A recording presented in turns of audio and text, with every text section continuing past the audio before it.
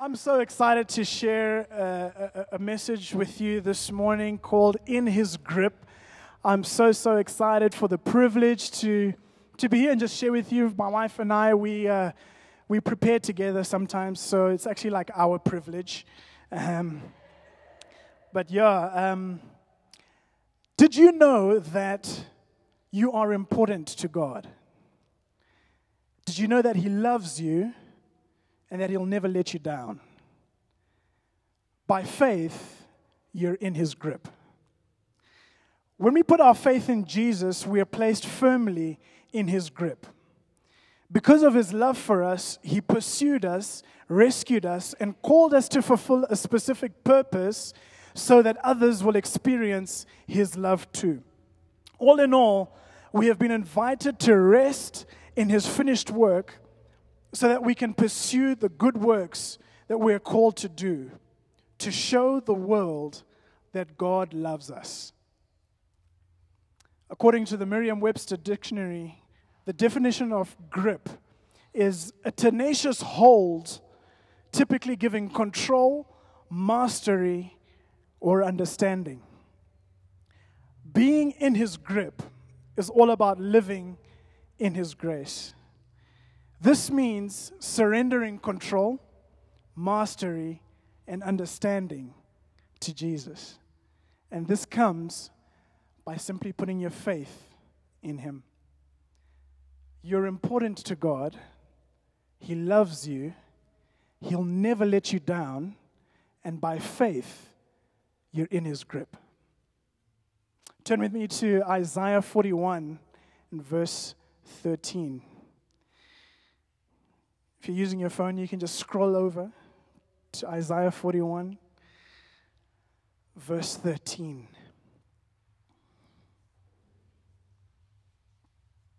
It says, "For I, the Lord your God, hold your right hand," or grip your right hand.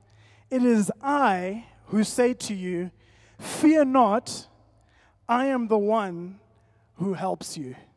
Fear not, I am the one who helps you. Let's pray. Thank you, Jesus, that by your grace, you are helping us to pursue that which you called us for. Thank you, Jesus, that you have prepared good works for us. And as we get into your word this morning, open our eyes, open our ears, that we would see and hear what you have for us today. In Jesus' name, amen. All right. So I am a Zimbabwean, born, bred in Zim, and I have 2 parents and 3 brothers. For those of you that don't believe me, I've got a picture to show you, to prove. All right. That's us a couple of years ago, but about 30 years ago, we kind of looked like this. That was us. I think that was like Father's Day, 1988. And you can see like, I don't know what it is, but pictures from the 80s just look rough, eh? It just looks hectic. But we turned out all right. That's me on my dad's lap. And I don't know why we're all irritated, but it was either before lunch, and my mom forced us to have a picture, the boys, or it was after lunch, and we all just wanted to sleep or something. But anyway, that's my family, born and bred in Zim.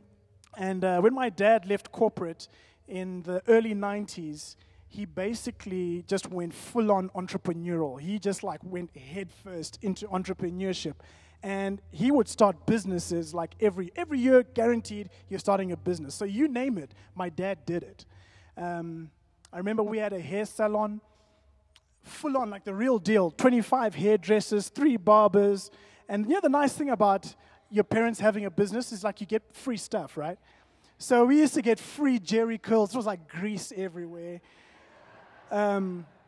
We used to get that, free haircuts and everything. After that, I remember my dad had a car hire business. And that meant that we had cars everywhere in our front yard, just cars.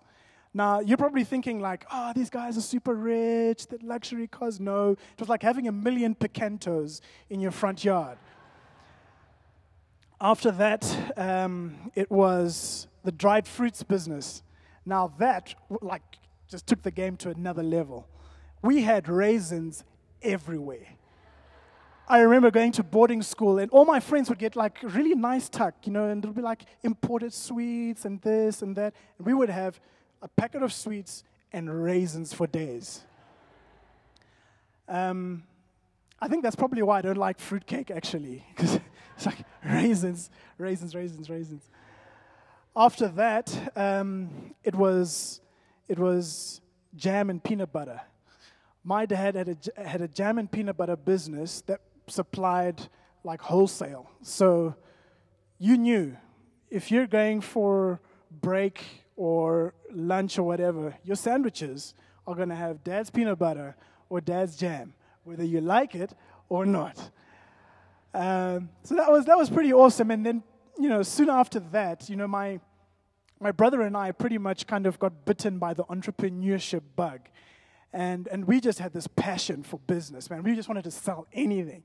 I remember selling secondhand clothes in the salon. I remember my brother selling secondhand tires. Retreads will sell.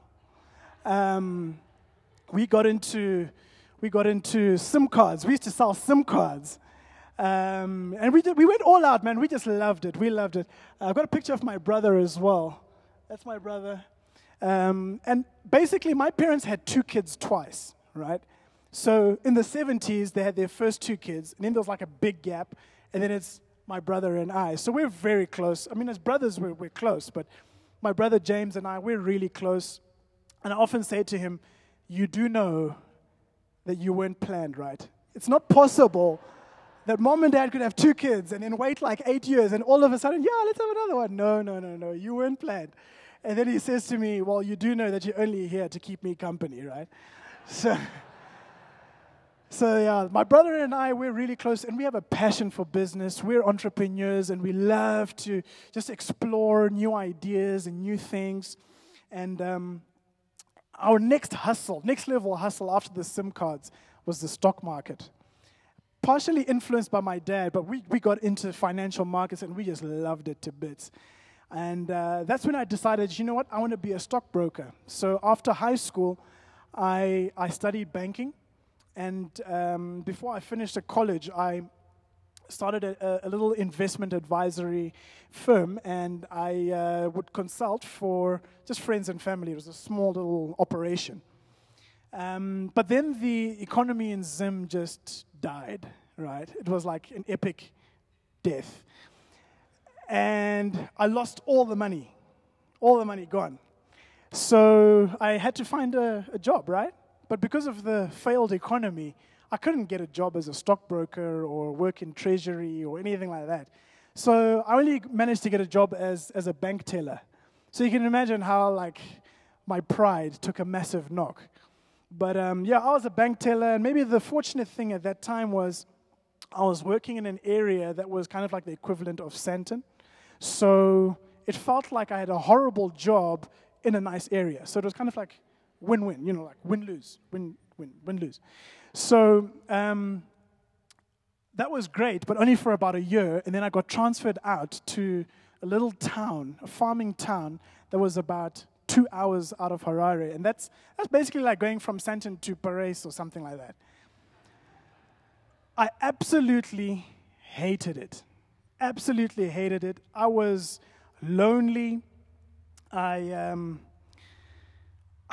still had this dream inside of me to be a business person, to be someone that would, pursue a dream with a business and make a difference. But my circumstances didn't really look like that. If anything, I was just in a place where I just didn't really like my life. At that time, most of my friends were still back in Harare, so I would go back to Harare very often. Maybe every other weekend I'll go and see my friends, like Blah. And on one particular occasion, because of the general economic situation, things like transport was a mission. You would have to wait for one bus to come every 6-7 hours. And when that one bus came, there'll be 1 million of you waiting to get onto that bus. And I remember waiting for this bus to come from Kariba. We're all standing there. There's like a gazillion of us. I had my bag around my shoulder. And there was nothing like respect for the elderly, hey? And it was all about getting on that bus. So, so the bus came, and fortunately, it kind of stopped quite close to where I was. And I was like, it was like I was in a ruck, you know? Got onto that bus, and I thought that, okay, now the bus is full. So there were people already sitting in the bus. And I thought, okay, the bus is full. I'm a standing passenger. I'm holding onto the rails. I think we're full now. And I just see people still coming on, still getting in.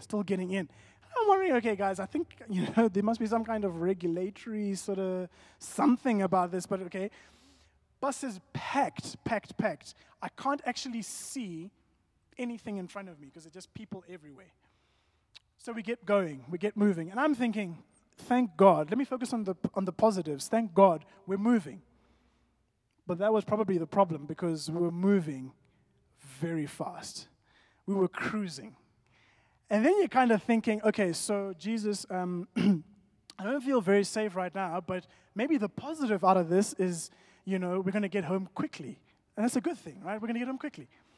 So as we're going, I think we've been going for about 30 minutes or so.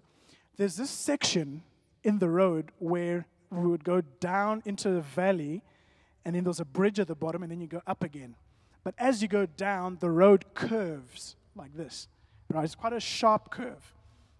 So we're going down this road, and then as we get to the curve, the road gets a little bit bumpy. And now I'm thinking, that's a bit odd. Road's a bit bumpy. Okay. And then I'm thinking, okay, something is probably wrong. And the bumps in the road are getting quite hectic. And then I realize that leaves are coming in through the windows. And then it hit me. We're not on the road. I kind of had a Jehovah moment at that point. You guys know what a Jehovah moment is, right? A Jehovah moment is when your prayers aren't to Jesus, the Holy Spirit, thank you, Father, Jesus. No. You're praying to Jehovah because you need answers right now. So we're in the bush now, and I remembered at that time, my mom telling me a story a few years back. She told me a story of our neighbor's wife who was in a bus accident. And what happened was the bus went off the road, hit a tree, and there were very few survivors. Most of the people on that bus died. So now I'm thinking, Jehovah, we're going to hit a tree, and I'm going to die. I'm not ready for that. And I remember holding onto the rails. There were 2 rails on either side of me. I remember holding on, and I remember being in a desperate state, begging Jesus for my life. I remember being so desperate for him to save me. I cannot describe to you how it feels moments before you feel like your life is about to go. I was petrified. I was gripped with fear. What happened was we went down that valley, down towards the river, and we had impact in the dry river. There was no water in it. It was dry.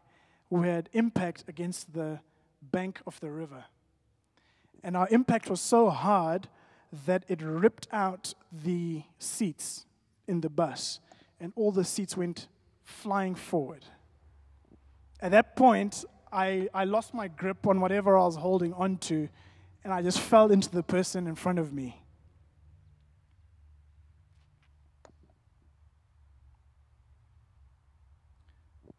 I thought I was going to die. I can't tell you how relieved I was to open my eyes and to see that, okay, I'm still breathing, and I wasn't hurt at all, not a scratch. I wasn't hurt at all. The fear that I had in my heart in that moment, I remember walking out of the bus shaking. I think I even peed in my pants. It wasn't full on. It was just like a bead. It wasn't hectic. I remember walking out of the bus. We had to actually walk out through the front windscreen. We couldn't walk out of the door. I remember walking out. The driver only had a little cut above his eyebrow. I remember walking out, and I remember sitting on the bank of this river and just saying, Jesus, is this what has become of my life? How have I ended up here? All I wanted was just to have a successful business, make a difference, and get to tell the world about your faithfulness. How did I end up in a dry riverbed wondering if I would still have my life or not? You know something about the faithfulness of God? When you have a dream and it's in your gut and you can feel it in your gut, God is faithful. He's working in your life. And as you're serving and as you're working for others, plowing the fields of another man, God is going to be faithful and just to do right by you. You know, that accident happened about 11 years ago, but it was only 10 years later, after that accident, that God blessed my wife and I with a business that we co-own, and we employ 9 people. We have 2 branches, and when you look back at your life and you see that, that's when you realize that that is the grace of God.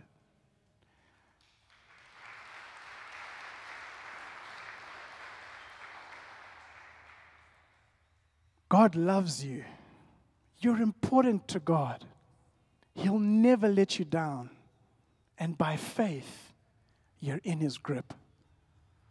Looking back at my life over the last 10, 11 years and just that whole experience that I had, God has just been showing me how, you know, His plans and His purposes and the work that He's doing in your life are much bigger than your circumstances. That God is going to send people in your life that will build you up and encourage you and strengthen you and help you to do what He's called you to do. And that through the Holy Spirit, God will help you to mature as a person. That He's building your character. You don't see it now, but God is working. He's doing something in your life. We see this in the life of Moses. Turn with me to Exodus chapter 2, verse 1 to 9. Exodus chapter 2, verse 1 to 9. All right, let me give it a little bit of context here. So basically, you guys remember Joseph, right? So Joseph was the governor of Egypt, and Egypt was prosperous, and the nation of Israel basically grew in the nation of Egypt.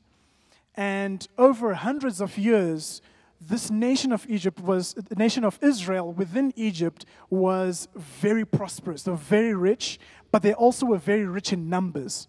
So they basically had a massive population of people, and then they rose a Pharaoh who didn't know Joseph. So it's hundreds of years later, there was a Pharaoh that didn't know Joseph, and he was afraid of what the Jewish people could become. He was afraid that the Jewish people could just overthrow Egypt, take over. So he decided, we have to actually control this population. And so he basically gives orders to murder the babies. He gives an order to midwives to kill babies. And long story short, it turns out that it ends up developing that the babies would have to be thrown into the Nile. Very hectic, very rough. And that's where we pick up the story. Basically, there's mass genocide happening. And this is where we pick up the story. Exodus 2, verse 1 to 9. Now a man from the house of Levi went and took as his wife a Levite woman. The woman conceived and bore a son, Moses. And when she saw that he was a fine child, she hid him 3 months. When she could hide him no longer, she took for him a basket made of bulrushes and daubed it with bitumen and pitch. So basically, she made a basket and waterproofed it with tar. She put the child in it and placed it among the reeds by the riverbank. And as his sister, the baby's sister, stood at a distance to know what would be done to him, now the daughter of Pharaoh came down to bathe at the river, while her young women walked beside the river. She saw the basket among the reeds and sent her servant woman, and she took it. When she opened it, she saw the child, and behold, the baby was crying. She took pity on him and said, "This is one of the Hebrews' children." Then his sister said to Pharaoh, Moses' sister says to Pharaoh's daughter, "Shall I go and call you a nurse from the Hebrew women to nurse the child for you?" And Pharaoh's daughter said to her, "Go." So the girl went and called the child's mother, and Pharaoh's daughter said to her, this is now to Moses' mother, "Take the child away and nurse him for me, and I will give you your wages." So the woman took the child and nursed him. This is a crazy story. God chose Moses to fulfill a specific purpose that was all about his people, whom he loved, to set them free from slavery in Egypt. God chose Jesus to fulfill a specific purpose that was all about his people, whom he loves, to set them free from the slavery of sin. God has chosen you and I to fulfill a specific purpose that is all about his people, whom he loves, to share with them what Jesus has done and to set them free, especially from themselves. Okay, so what can we learn from this text? What do we learn from this experience that Moses had as a baby? Right? Number one, your purpose is bigger than your circumstances. What God has for you is bigger than what you're going through right now. God will allow you to experience certain things so that you can mature. God will protect you from a crocodile-infested river. You know, when you think about the Nile, you think about it, when you read the story especially, you think about it like it's a stream because there was a baby in it. No, it's a massive river. God will protect you from a crocodile-infested river and genocide as you journey along your race. You're in his grip. Just like the basket was to Moses. We need childlike faith in our absolute dependency on God. But that takes courage. It takes courage to believe God is who he says he is when you're going through challenges. When life is real and you come to church and people say, just believe God. It takes courage. It takes courage. And you know what happens because of our circumstances? We disqualify ourselves from what God has for us. We think because we don't earn enough money, or because we're not educated enough, or because everybody in your family is successful and you're not, that God can't really use you. We think that we're not good enough to be used by God. We think that maybe because we lost it with our children. We think that maybe because we lost it with our employees. We think that because we use bad language, God can't use us. We think that we have to fix ourselves first before we can come to God. Well, I've got news for you this morning. I want to tell you something for nothing this morning.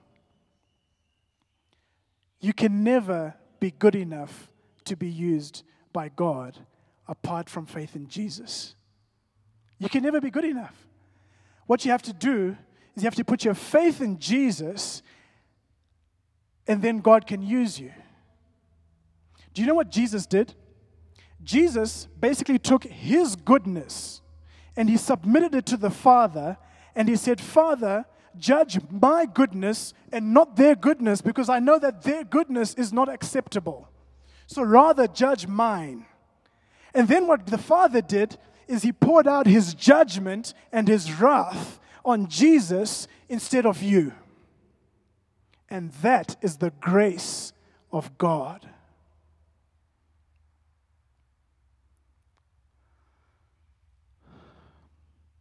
This means that when the Father sees you, he sees Jesus.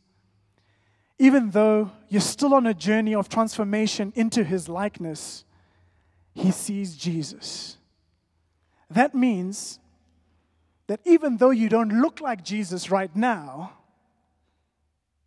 he sees Jesus. And he knows that the Holy Spirit is working a process of transformation in you into his likeness. In other words, God knows that you're a work in progress. He's not holding your sins against you. He has a plan for your life, and he wants to use you. He has a good plan for your life. Why? Because you're important to God. He loves you. He'll never let you down. By faith, you're in his grip. But like we said, when you're going through tough circumstances, it takes courage to believe that God is good. It takes courage to believe it. Turn with me to Joshua 1 and verse 9. Joshua 1 and verse 9.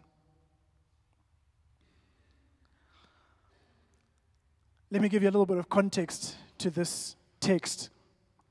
So, Moses grows up and he leads the people of Israel out of Egypt. God parts the Red Sea. They go through the Red Sea on dry land, and then they go into the wilderness. And then they go around the wilderness for 40 years, and it's like a roller coaster. If ever you've watched a hectic series, right, that is just like from one episode to the next, drama after drama, that's pretty much what happens with the children of Israel for about 40 years. And then, remember when God took the children of Israel out of Egypt, he had promised them a land that they would possess. So basically, after 40 years, these children, or the people of Israel, are about to go into the promised land. But Moses has now died, right? He was old, he's died, and so he's not going with. And the second in charge is Joshua. And God is now speaking to Joshua about what he has to do. Because remember, he's about to go and take over this land on the other side of the Jordan River. And so, this is what God says to Joshua. Have I not commanded you? Be strong and courageous. Do not be frightened and do not be dismayed, for the Lord your God is with you wherever you go. God is with you. And why was God telling him this? Because where he had to go, the land that he had to go and take, it had giants in it. It had very big people. And this is why God had to say to him, do not be frightened. Do not be dismayed. For the Lord your God is with you wherever you go. That's true for us today. That's true for us today. God is with us, even though it doesn't feel like it. God is with us. Number 2, something that we learn from the story in Exodus chapter 2 is friends. Friends. Picking up from verse 4, it says, and his sister stood at a distance to know what would be done to him. Now the daughter of Pharaoh came down to bathe at the river, while her young women walked beside the river. She saw the basket among the reeds and sent her servant woman, and she took it. When she opened it, she saw the child, and behold, the baby was crying. She took pity on him and said, this is one of the Hebrews' children. Then his sister, Moses' sister, said to Pharaoh's daughter, shall I go and call you a nurse from the Hebrew women to nurse the child for you." Miriam watched her brother the entire time, and when time came, she stepped up on his behalf. Do you know that God is sending friends into your life to build you up, to encourage you, to strengthen you? And God is going to send friends to you that will step up on your behalf. God lives and God loves community. Did you know that God is a community? Father, Son, Holy Spirit. God is a community. God loves community. God doesn't want us to live alone. God doesn't want us to be lonely. And you know, some of us here feel that, we're too shy to engage in community. And I'm going to be a little bit bold this morning and actually just say that you need to get over yourself. Go and join a connect group. Do community. We're all shy. We all come from dysfunctional families. Get into community. Do life with other people. It's better together. All the time, it's better together. You know, when I was seconded to that little town 2 hours out of Harare, I was super lonely. And I remember praying and saying, God, help me not to be lonely, because I hate it. And you know what I've learned over the years? Is that God sends people into your life to remind you that He's with you. God sent a friend to me that became more than just a friend. He became a brother to me. And do you know what his name is? Like his actual name on his birth certificate. His name is Emmanuel. Do you know what Emmanuel means? God with us. Only now, 10 years later, when I look back and I see, God, you were with me the whole time. Even when I didn't feel like it, you sent people to me to strengthen me, to encourage me, to build me up, to lift me up, to remind me of the things that you've called me to do.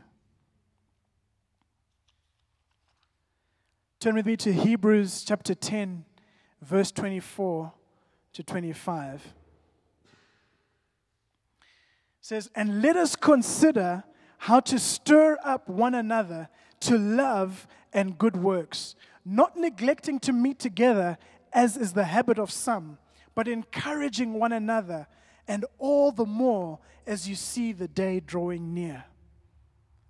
Let's continue to meet together, encouraging one another, stirring up one another to love and good works. Number 3, the Holy Spirit. The Holy Spirit. Verse 8 of that scripture in Exodus chapter 2 says, "And Pharaoh's daughter said to her, 'Go.' So the girl went and called the child's mother. And Pharaoh's daughter said to her, 'Take this child away and nurse him for me, and I will give you your wages.' So the woman took the child and nursed him." Moses was raised by his mother in Pharaoh's palace. In the presence of his enemies, Moses was raised and became mature. The Holy Spirit is our helper. Before Jesus goes back to heaven, his disciples are sad, and he says to them, "Be of good cheer, don't be afraid, for I will send you another helper." And then he sends the Holy Spirit to help us.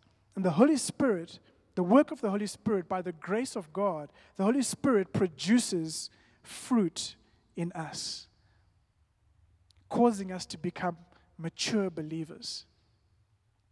So the work of the Holy Spirit is to produce fruit in us.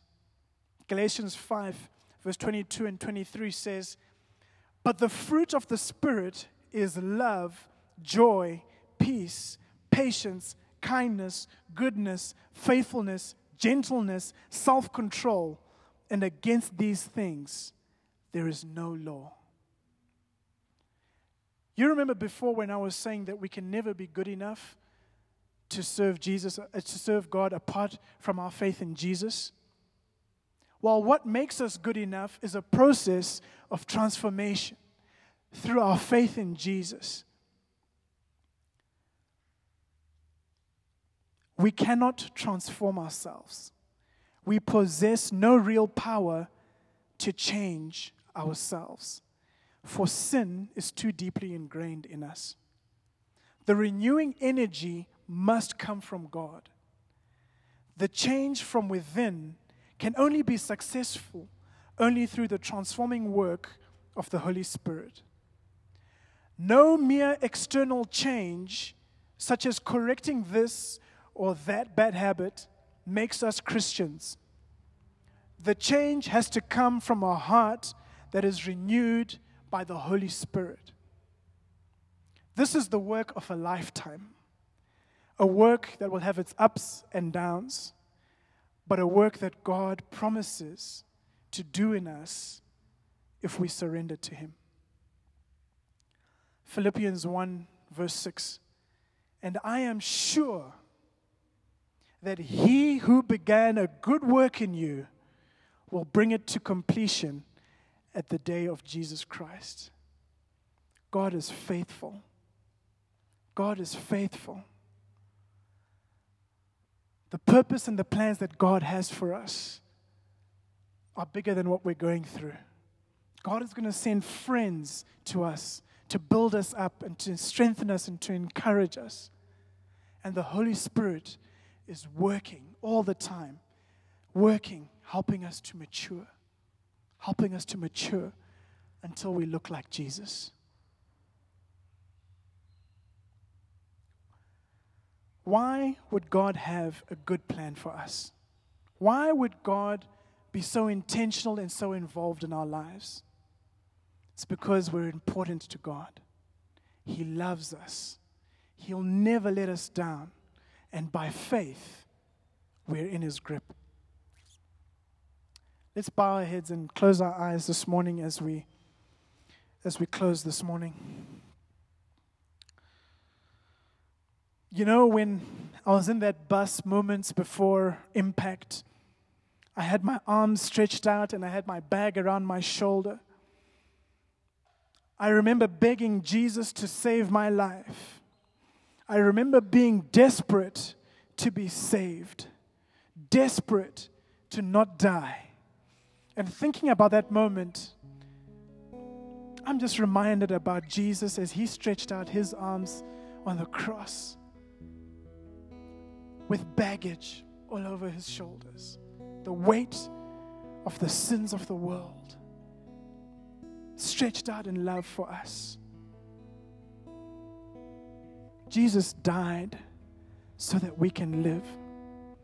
Jesus was punished so that we don't have to, so that we can have a life with the Father. Not just any ordinary life, but eternal life.